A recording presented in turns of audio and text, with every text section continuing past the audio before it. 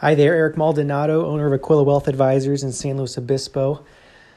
I wanted to speak on a cash flow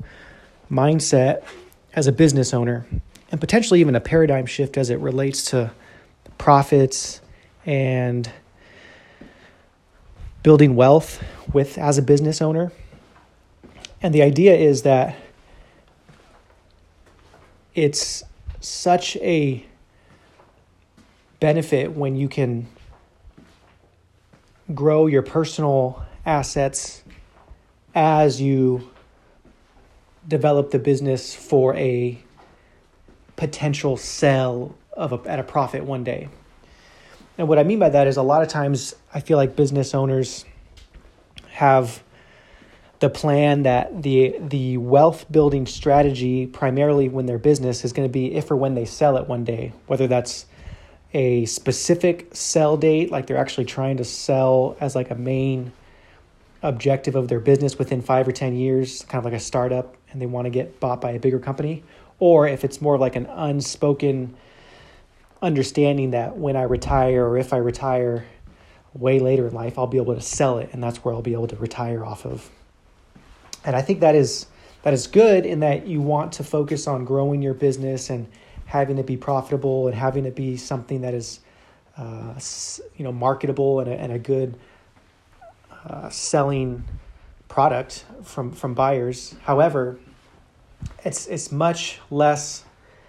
probable and much lower probabilities that it's going to sell at a multiple or at a profit that you need or want than if you were to be actually developing and building personal assets along the way. You just have much more control. And I argue that it makes the business even more likely that it's going to sell at a multiple or at a profit that you would want if you're able to have enough year-to-year income, revenue, profits in the business that you're able to save on your own in your own personal savings vehicles, whether those are personal retirement accounts or personal investment accounts or personal real estate or personal other businesses. So the point is you're much more able to set yourself up for success if the goal after a few years of owning the business is to have enough revenue each year that you can pay your operations expenses, you can pay your people if you have people, you can pay your taxes, you can pay your salary, and you can pay yourself enough of a profit or a draw that you can save on top of whatever your personal lifestyle expenditure is per month or per year. In other words, you're able to put separate money that is for the long term into your own accounts that are outside of the business, whether they're invested or not. It's more the idea and the concept that you're putting money aside for the long term that you're not going to be using for shorter term expenditures like buying houses or cars or vacations. This is more for money that's going to be able to pay you for your financial independence one day, cash flow that you can live off of, kind of like Social Security or a pension, but you're kind of self-creating this investment bucket of money or this cash flow bucket of money, whether it's in Roth IRAs or your separate 401ks that you have through the business that you set up or IRA or just a brokerage account. It could be buying cash flowing real estate. It could be buying a separate business that has a passive income aspect. But the point is that you're not putting all your eggs in one basket and hoping that you can sell your business one day at a profit and a multiple that is going to be able to pay for your lifestyle for the rest of your life. So of course, as someone's listening to this, I can imagine them saying, like,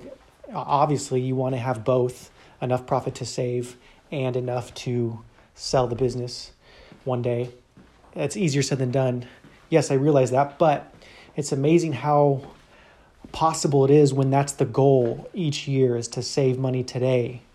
as opposed to just keep plowing back into the business and make just enough to fund your lifestyle and then some for extracurricular activities.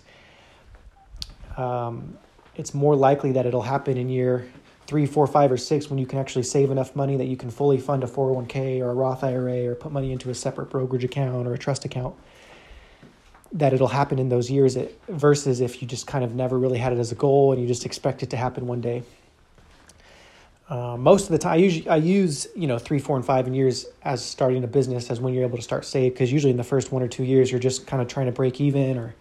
or get to net positive. Some businesses can start in year 1 as cash flowing, and that'd be great. More power to you. But to take a little bit of pressure off, it's normal to not be able to save extra outside of what your business costs and your lifestyle costs in the first few years. Hopefully that gives you some food for thought, and a little bit of a paradigm shift maybe in thinking about how to separate your business and your personal finances when it comes to cash flow through the business. Until next time, Eric Maldonado, Aquila Wealth Advisors. Talk to you soon.